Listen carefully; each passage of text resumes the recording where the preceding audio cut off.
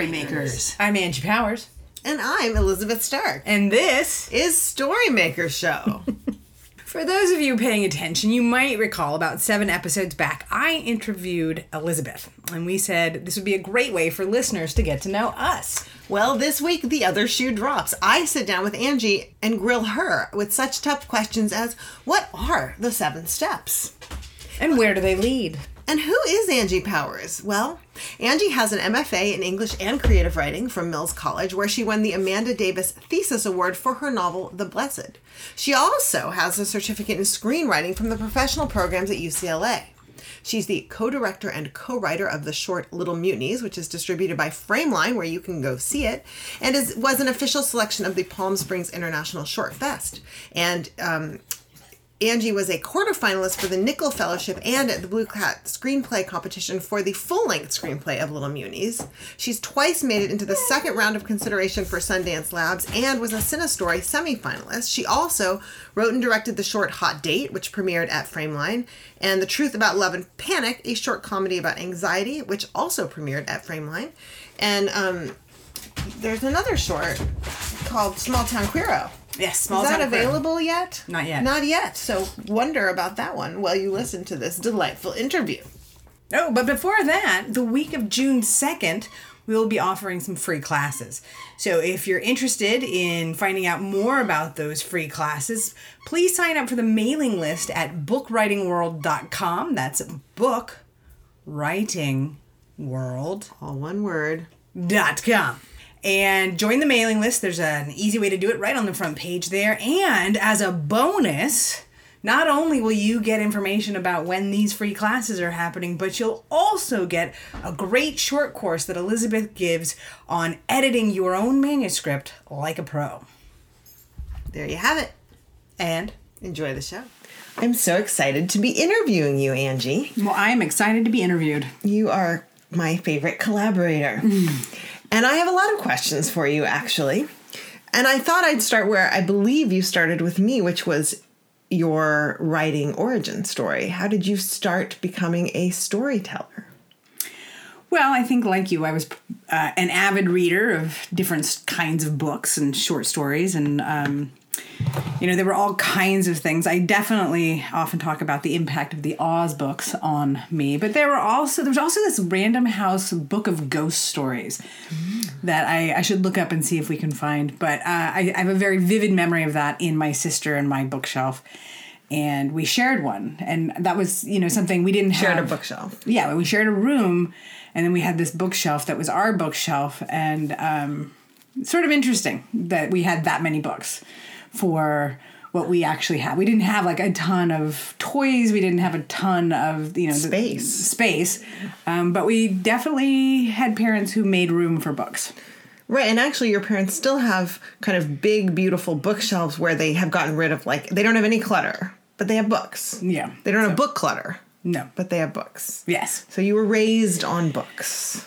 Yeah. And joking, too, right? Joking around, those kind of family stories. Yes. Do you think that's part of the origin of your storytelling? I think so. I also, have decided, I don't even know if this is true, but, I used to do a little bit of physical labor that was not particularly intellectually taxing. My dad would prune the apple trees in the back 2. And my sister and my brother and I would all have to drag those trimmings into a big pile in the center of the orchard, which would then become the burn pile. That just sounds so rurally blissful and fun when you're not doing it. No, it takes hours and it's boring. And so during that period of time, I would tell myself stories. I would also hum little songs, but that didn't seem to manifest into becoming a musician. Next lifetime. Yes. So, and then at some point, you decided to get an MFA. Mm-hmm. That was a big leap. I think the other piece of my origin story actually was that in 8th grade, we were told to write a novel in my class. And I just really enjoyed the process of telling myself the story. I was very involved in it. And so I was bummed when she then said, our teacher had suggested, like, after we do our writing, we then have to write it out into these little books. And I was like, who handwrites a novel? And certainly when your handwriting looks like mine, handwriting is not the thing you're, like, looking for to really present your best work. So that experience was hugely impactful. I really enjoyed that. And was this the teacher who thought you had plagiarized your project? Yes. So that was the other piece of it. I have wonderful friends who were insulted for me. I, of course, took it as a compliment. And so I think that kind of... Can you just tell our listeners what happened there? Oh, well, my teacher made me wait after class one day and said, I went into the library and I looked for this book. I was writing the story of a family going across the plains in a covered wagon, and, there was a brother and sister, and it was like, just, my imaginings, and I'm sure that was kind of a mainstay of what we were reading at that point. So she had gone to the library and looked for that book and couldn't find it, which would not be surprising if I had been plagiarizing because we had a very small library in our school. But she asked me to, very honestly look her in the eye and tell her, like, what book I'd been copying from. I totally get how that's a compliment, and at the same time, not entirely. You can think about our kids and how devastated they would be to be accused, especially Leo, I guess. That's because we don't abuse them enough. So they don't have as much resilience. I think the truth is, that was the least of my worries at that particular juncture. In 8th grade, we were a lot more independent, especially here. So walking home, doing different things, and, I liked getting in trouble. So really having someone think that I was plagiarizing, for me, was probably the only way I would have taken in a compliment at that particular moment. You take your praise where you can get it and how you're willing to take it in. Right. All right. So now I've gotten to 8th grade. Yes, we can zip ahead. It's not that I don't want to go through the entire educational process, but I also want to talk about some of the now stuff. Yes. So any other highlights between, say, 8th grade and the MFA that, kind of turning points in your storytelling career? No, but I think I have gratitude for teachers, but I can save that for the show notes. That's good. Yes, see Angie's thank you essay, Oscar speech in the show notes to all those wonderful Forestville, community college, Santa Cruz teachers. And so you got an MFA. What were you looking for when you went to get an MFA? I thought there was a secret to writing. I think I thought if I were in an environment, my entire life I've always wanted to live in sort of a cloistered academic environment. And I think part of me thought if I did an MFA, I would be in that kind of environment. Turns out it was not so much like that. I mean, it is private. Mills certainly is beautiful campus. Beautiful campus, cloistered for the neighborhood it's in, certainly. But it wasn't sort of the living, breathing academia that I had sort of always fantasized about. Although we've had a number of your classmates on as guests. Yes. Who've had achieved some success. And absolutely. That's kind of one of the exciting things I think you do get as a cohort of people who are going after the same crazy trail. Right. But I don't think I understood that going in. So when you asked me what I was looking for, what I was looking for was, sort of this specialized environment where I would be with people who were also artists and doing these things. And we all were, but we were also all people lost in our careers and in our relationships and in, all the messy things that when you think about, Hogwarts, I think I was imagining it was kind of Hogwarts, but before Harry Potter. And, Was it before? It wasn't all before. No, it wasn't all before Harry Potter, but I'm just saying, I gotcha. The idea came before that. And so what did you get from your MFA? What were the... I think the main things I got from my MFA were exactly what you just identified, those relationships with those people who are doing really amazing and interesting things. Not everyone continued writing, but they're still just really amazing, wonderful people that I have a lot of gratitude for having gotten to know. And to remain at least Facebook friends with. So. And you wrote, was it your very first novel besides the 8th grade one? Yes, I think besides the 8th grade novel, but that wasn't actually completed. My thesis was an excessively long thesis that didn't actually end in the same way. But it did win the Amanda Davis Thesis Prize, which they give one a year, right? For fiction or for thesis? For fiction. Okay. So that was wonderful. It was recognized, and it's a World War I story. Yes. And you felt like it didn't end. Can you say more about that? Well, I think, as you know, I didn't really have an idea about how to revise until I left grad school. So revision for me was a mystery. And kind of like handwriting the novel you've already written into a book. Well, different, because my handwriting is terrible. So I was never going to get the presentation I wanted. Whereas revision is the opportunity to cultivate and, how should I say this?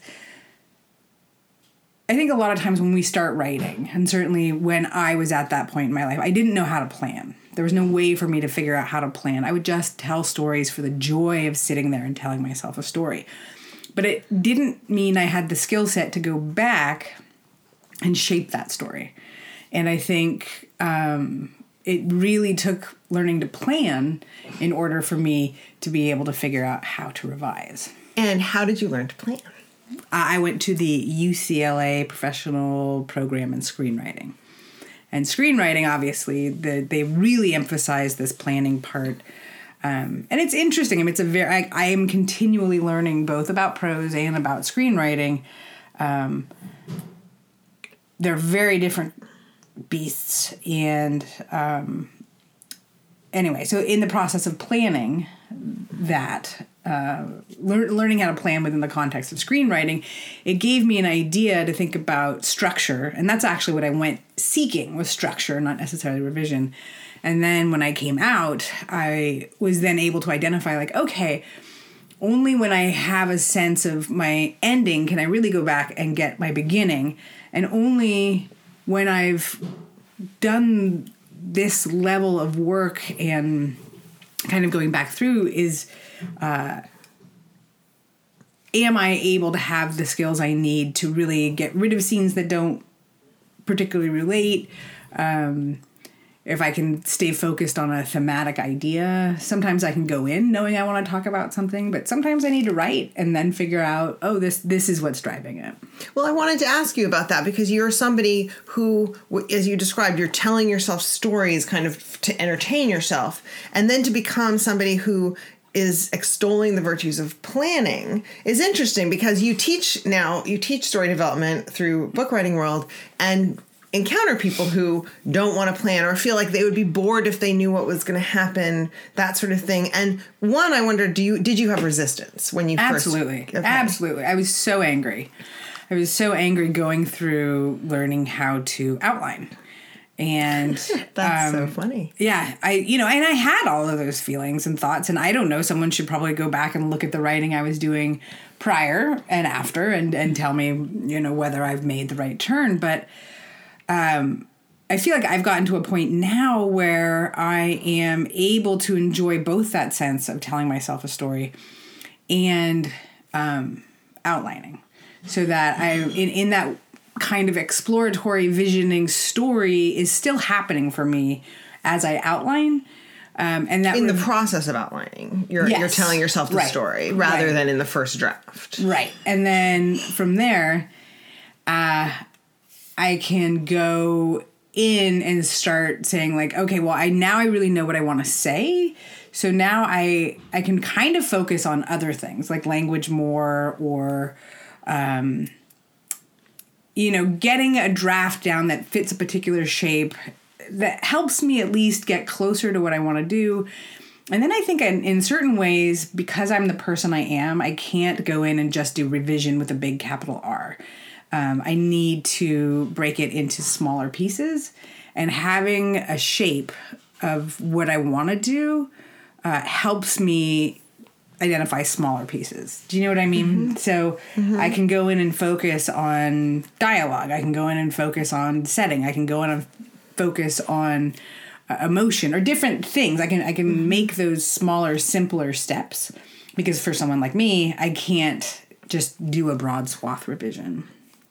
So this, I don't know if this is a leap, but you novelized one of your screenplays. Yes. During NaNoWriMo, I believe, right? So you had written the screenplay, and you'd actually written it as a play, and we'd done a short from it, and then you wrote it as a screenplay, and you revised it as a screenplay. I mean, you really had spent a lot of time with this story, Little Mutinies, which I love. And then you novelized it in NaNoWriMo. And did you finish it in the NaNoWriMo, or did you keep going after? I think I finished it in the December. 50,000, but then you kept going and finished it, right? So can you talk about that process? Because you added not only to the characters and the language and all those things that you add into a novel, but you added plot. Mm-hmm. So one of the differences, I think, between like a screenplay and a novel is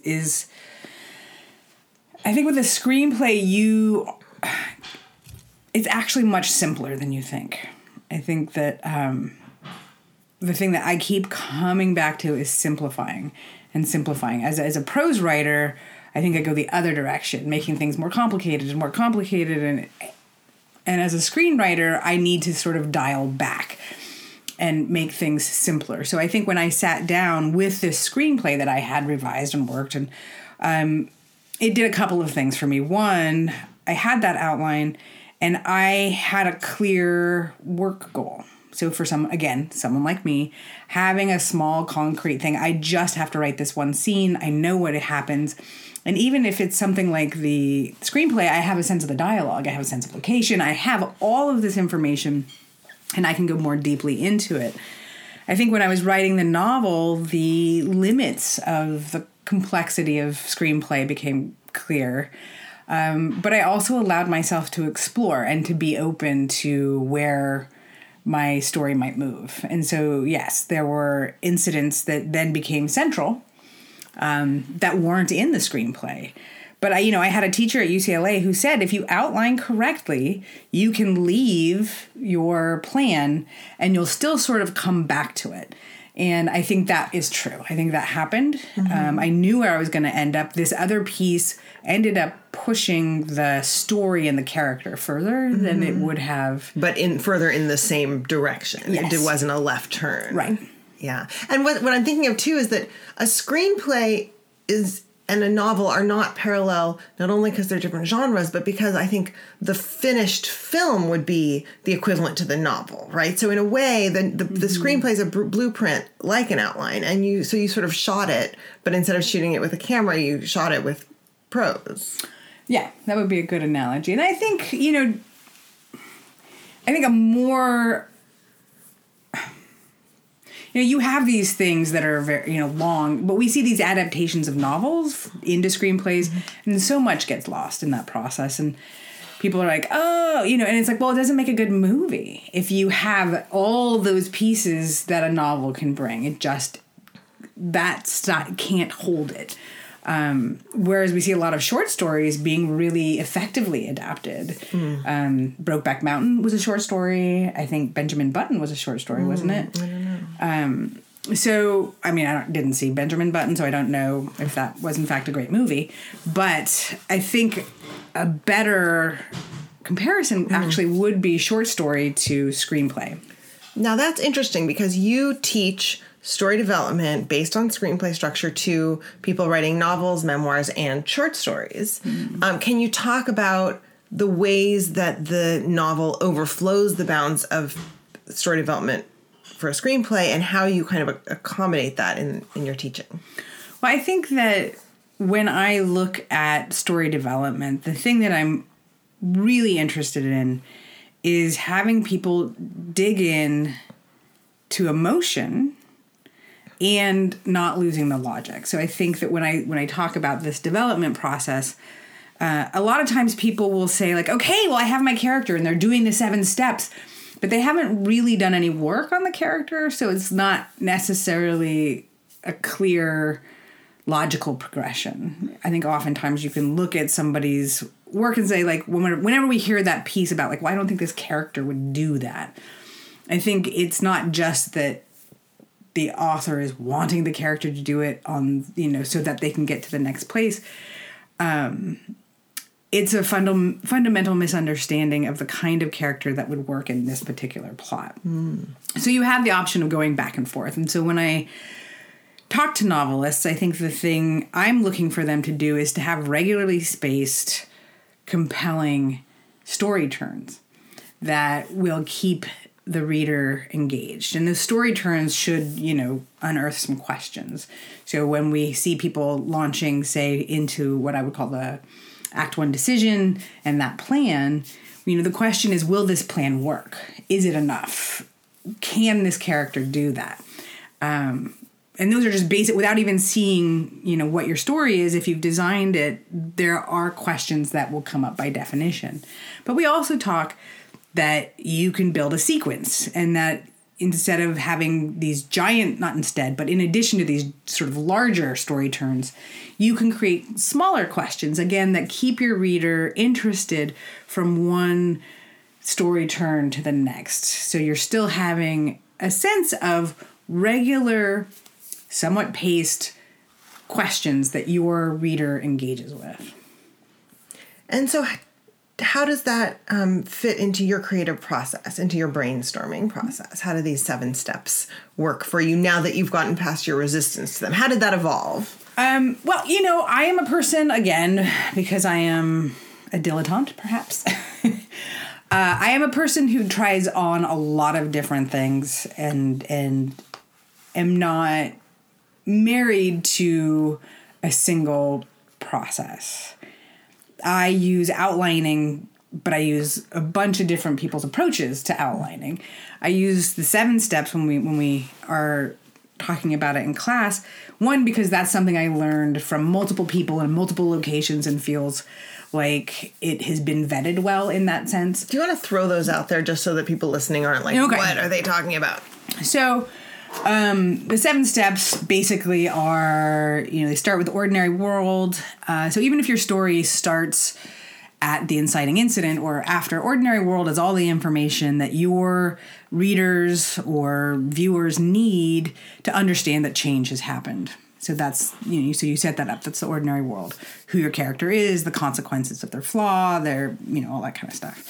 Inciting incident is the thing that kind of knocks that world out of balance. There's the process of trying to get things into balance. And, Act 1 decision is, okay, I've done what I would traditionally do as a lazy person, because we're all lazy people, to get my world back into balance. It didn't work. I'm going to have to take a larger step. And so I'm going to actively engage with the story. So that's the decision. And the plan coming out of that decision is what launches us into the second act. And the second act really is the story itself. Everything else up to that is getting us ready for the story. And then but not throat clearing and not setting the stage. I mean, it's all it's problems and character flaws. Yeah, you're still setting up challenges for your character, and very often those challenges, we see them meeting those challenges poorly because of consequence of the flaw. And again, that goes back to the character. Having a character who doesn't know that they have absolutely no social skills, but continues to be insulting, continues to be rude. Your Groundhog Day, for example, those kinds of things. A lot of kids' books, you'll have a kid who's badly behaved or, not listening to other people, that kind of thing. Mm-hmm. So after they have come to the Act 1 decision and plan, then we've got that first long stretch of Act 2. I always encourage people to try and break that up into sequences. I know someone like Sid Field, I think, uses the phrase pinch. I think Chris mentioned that. But the idea is just to have something that they're driving to, new information that keeps the story engine kind of going.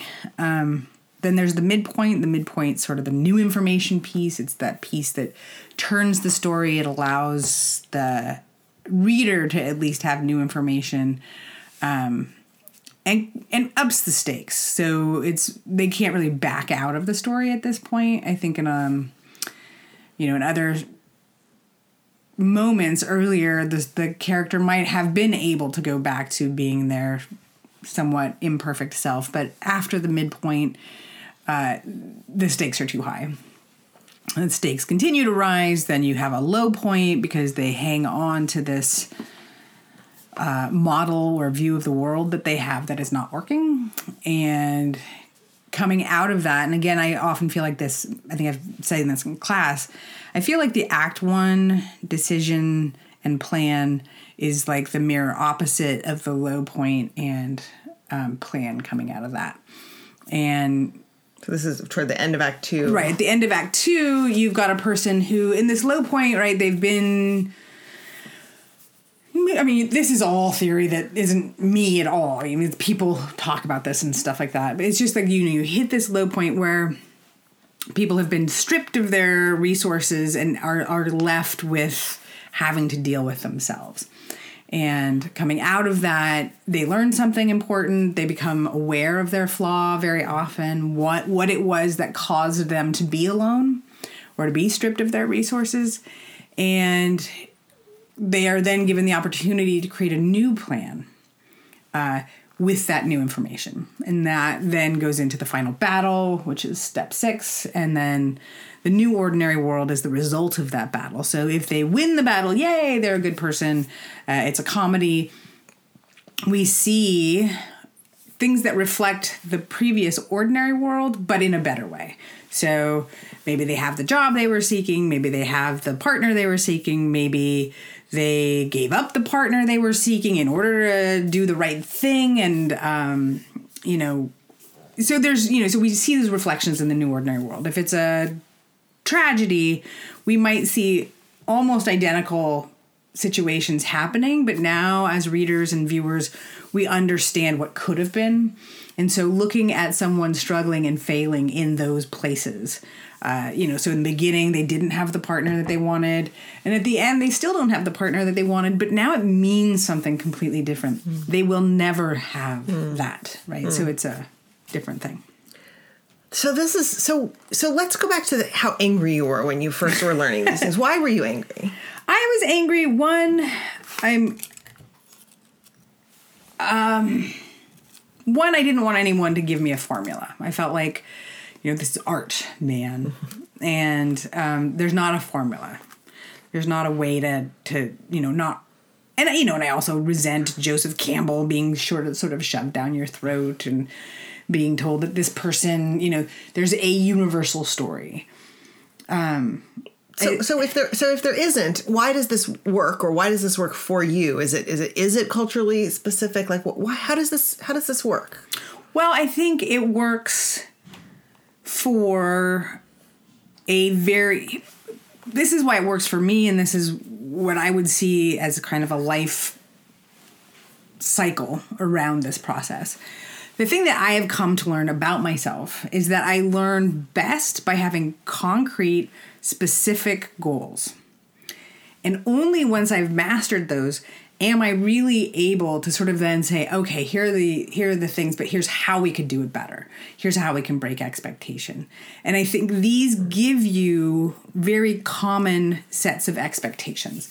So that if you were to master this set of steps, you would be able to write a story that could be quite satisfying without necessarily having spent the thousands of years that it takes to sort of internalize without making concrete these processes. Mm-hmm. So I think, understanding that I think change is critical to all story, whatever that change ends up being. And understanding that the ordinary world and the new ordinary world give you the opportunity to have comparables. What is the difference? So that's not a formula. That's a simple fact. Like, I can't know that something has changed unless something has changed and I compare it to something else. So for me, at this point, really what I'm looking at is the opportunity to teach concrete, effective steps that then can lead to, if I make a different choice, how am I doing it intentionally, and how... as a writer, if you make a different choice. Because we could also be talking about the character making a different choice, right? So right. As a writer, if you make a different choice, you're kind of deliberately veering off of this Yeah, certainly. And I, it's interesting because I think there are a lot of stories, screenplays even, where people are veering off of this particular process. And you're making a choice to step into things that can become, into a real experiment. Do you know what I mean? Mm-hmm. And you have to be willing to have that experiment fail in order to really succeed on a longer term level. I've read books. I love to tell this story. This book that I just hated, and I just read it, and it was like 700 pages of one paragraph. It was just some guy wandering through a town, and it was boring. And, my grad school teacher was like, well, I really think he was exploring boredom. And I don't need 700 pages to explore boredom, but other people might really revel in it. And I think we're at a point where people can really connect with niches and can be fed and explored by things, especially in prose, that are much more language oriented. So, for example. Right. So, so I think I also don't look at these steps as being linear in the execution. So, again, separating the idea of story development versus the structure of your book. Those aren't always the same thing. Say exactly what you mean there. Well, what I mean there is, like, if I go through and I make a series of decisions about how I want the story to go based on these 7 steps, and yet I choose to start with the midpoint, and then I choose to go to the Act 1 decision, and then I decide to go to the New Ordinary World, I can lay the book out in a different pattern, but bring in the different pieces. It's just about having a framework to start with and then to grow from. And you feel like this has a lot of elasticity, it sounds like. I really do. And, for me, one of my favorite, and this, exercises comes from The Art of Fiction. John Gardner. And, it's that describe a barn as seen by a man whose son has just been killed in war. Don't mention the war or the son. And that exercise, the reason I love it is that it is so specific. It gets you really thinking about subtext in a deep way. And that's also why I like this structure. It gets you thinking about what are the questions that drive a story? Why do we care about a character? Why this character and not another? And so there's a deep relationship between who your character is and the choices they make and and these big turning points. So if you get to a final battle, say, with a character who is outgoing and gregarious, and the final battle you've set up is that person has to stand up in front of 150,000 people, and they're okay with that, you don't care. That's not really relevant. So there's a binding relationship between what happens in your story and who your character is. And I think it doesn't have to, when you're starting, it doesn't have to be as esoteric as, knowing who this person is through 50,000 years of their life or their family's life. You can eventually become, the author of Middlesex and going back to the generations of family and the problems that happen. But as a beginning writer, you can simply focus on change. What changes? What changes in the scene? What changes in the story? What changes in this character? And if you only focus on that with this little framework, you can start internalizing that story sense. And dig deeper then into language and into these other pieces. Right. So we usually start with talking about what we're working on now, but actually I would love to I'm happy we're bringing it in now because kind of in the context of all of this theory and all of that, can you talk about what your current project is? Well, don't tell my wife, but I'm finishing up, I'm working on so many things, so it's kind of ridiculous, but I am working on my paper. So I have a paper due for grad school, which I need to turn in very, very soon. And I have been working on things for our school. And my wife has some great ideas about things I can add into my screenplay. So I need to go in and sort of buff that out a little bit and then send that out to some folks. But the other thing I've been doing in my tiny free time is learning about sketches. So one of the things I want to do is be able to test this production plan I have, which is to have, a zoom lens and 360 lighting and to create spaces where the actors can move, but how we get our coverage. So I have been working on writing very, very short things, 1.5-page things, that really focus on that shift, on that change, and that Gabe can come down and we can shoot in a day. My cinematographer, that we can shoot in a day to practice this piece. So that is what I've been working on. That sounds really exciting. But don't tell my wife, because she keeps telling me to get rid of things, and I seem to just add them on. It's just between you and me, but I'm sure she doesn't need to get rid of writing. Yes. Any project. Well, I'll just share what I'm working on, since we forgot to do that at the beginning. And I just, as you know, submitted my novel to my writing group to read, and I'm kind of stunned. What am I working on next? And I have a book I've been writing for the kids that I might go back to. But this morning I just got up and I journaled, because I was just like, I've been just so focused on that. But it's really strange to have it out of my hands after being so just like immersed in it.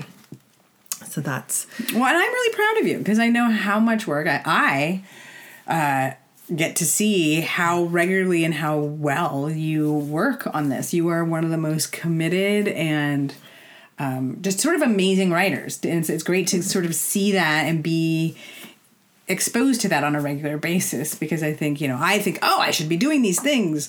And it's very hard for me to sit down daily, and it's very hard for me to do these other things. And part of that is my neurodiversity.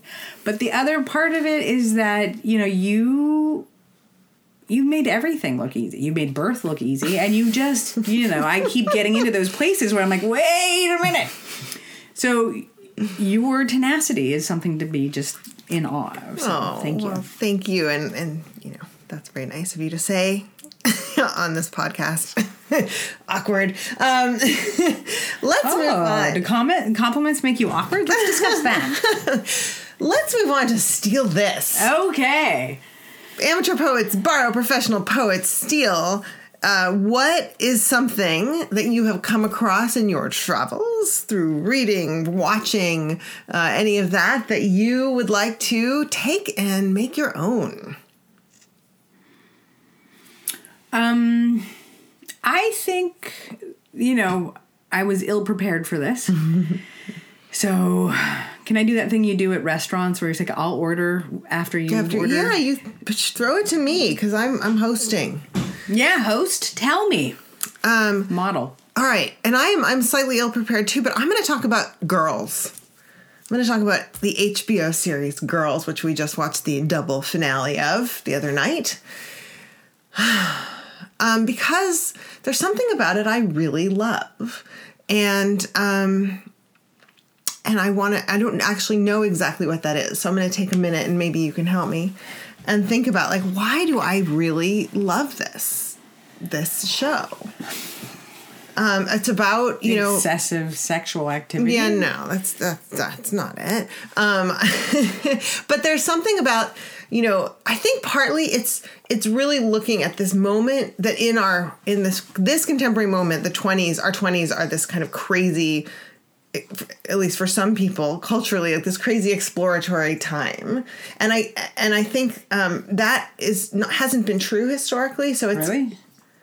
Well, I mean, historically us, sure, but I'm talking about I think from our I think that for our parents, for example, I mean, your parents had 3 married, kids, yes. And they had 2 jobs, and I mean, their 20s were not who might I be and who might I be sleeping with, and you know what I mean? I think that that is relatively new. I mean, my mom had me at 28, and that was really late.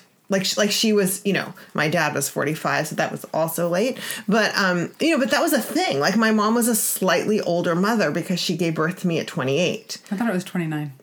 I think she's always said 29, but I think she actually turned 29 right after I was born. So Anyway, and then my aunt, had her second child at 33 or 34, and that was considered completely geriatric. So all I'm saying is this idea of the 20s as being kind of an extended teenage time, it's an extended adolescence, a coming of age that lasts for like 2 decades is new. Yeah.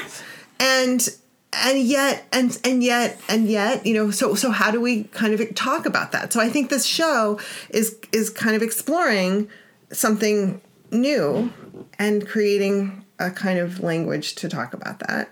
Maybe that's why I like it. Maybe it's just purient interest and pretty people and all that fun stuff. So what are you stealing from it? So what I'm stealing from it, well, what I always want to steal is a kind of willingness to put my own experience that seems like nobody else shares it onto the page in such a way that it resonates, because I love coming across that. I mean, from Jesus is Son by Dennis Johnson to Girls, and lots in between, just like. And Lena, if you're listening, obviously here you're being compared to Dennis Johnson, so that's a high compliment. Very high compliment. And I bet she knows that. But I think that idea of putting it on the page, these things that like we know, we experience, but is this story, is this art, is this something other people are going to connect to? I mean, I'm going to just like throw Claudia Rankine right in here with Citizen, which seems maybe like off the beaten path for this Dennis Johnson to Lena Dunham arc, but she's also like, she's talking about these little experiences, not little, but like little paragraphs of intense experience with race and racism, and putting it together in this powerful, beautiful way. And I just think it's taking these things, whether it's, something huge like racism or something quirky like, our new way of coming of age in our 20s, you're like, where am I going to go with this? Right. But it's just being willing to be that honest and open on the page. That's what I would like to steal, but who knows what I'm working on next. So how about you? Did that help? Are you ready to order now? I feel so completely lost. I think the thing that I would like to steal actually, I think it's, I don't know. I think I've never been quite at this lost. What are you reading? I've been reading. What was I reading last night? I just, you're reading a lot about revision. I'm reading a lot about revision. Is there anything you're reading about revision that you're like, yes, that I want to do. I've never done that before. Well, you actually know this. I'm reading a book to the kids called The Royal Institute of Magic. And it's a fun little book. And one of the things this person does very well is they end their chapters with questions. So what, and it's actual questions. Not actual questions, but you are left wondering what's going to happen. What's the consequence? What's the next piece? And I think, if I can remember back, Dan Brown did that quite a bit in the Da Vinci Code.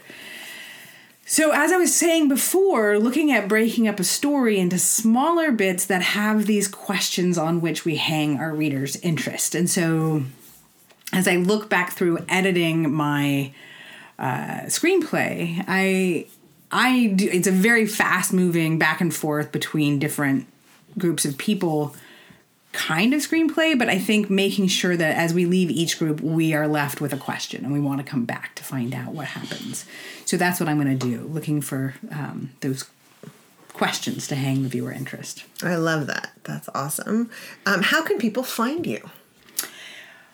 That is a great question. People can find me primarily, you can see a very outdated website at angiepowers.com. You can find me on Facebook. You can find me at Book Reading World, but not that much, but some. So those are the places. Well, thank you so much. Sure. This has been awesome. Thanks. You're like, stop.